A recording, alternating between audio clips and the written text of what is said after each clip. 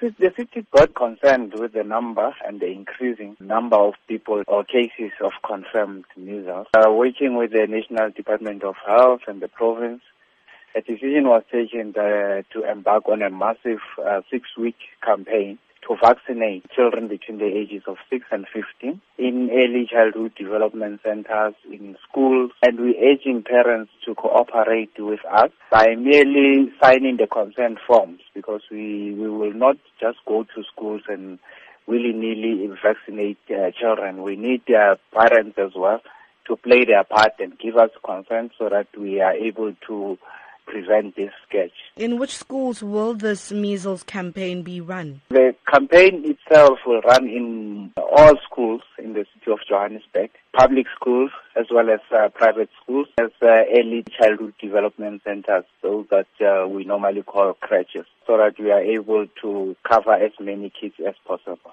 How are you encouraging parents to vaccinate their children? Through our social workers, we engage with communities, with parents, because in some cases where we found this to be happening, it's really in areas people would raise issues of religion as a stumbling block. But our objective is really to encourage people and show them the benefits of ensuring that we vaccinate for the health of their own kids, as well as those that get in contact with in this public area. You did mention, that some parents do refuse to let their children be vaccinated on religious grounds.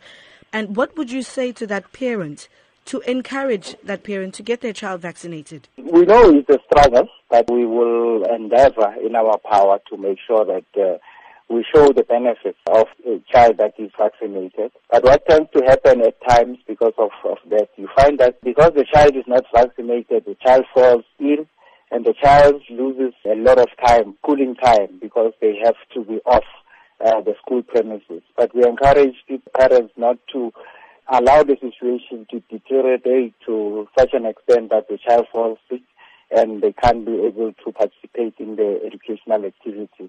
And we want to urge those parents as well to be considerate to other kids because of the nature of this disease. The kids play together, kids always hug each other, play together, play around in confined spaces. In a case where a child is not vaccinated and might increase the risk for other kids as well.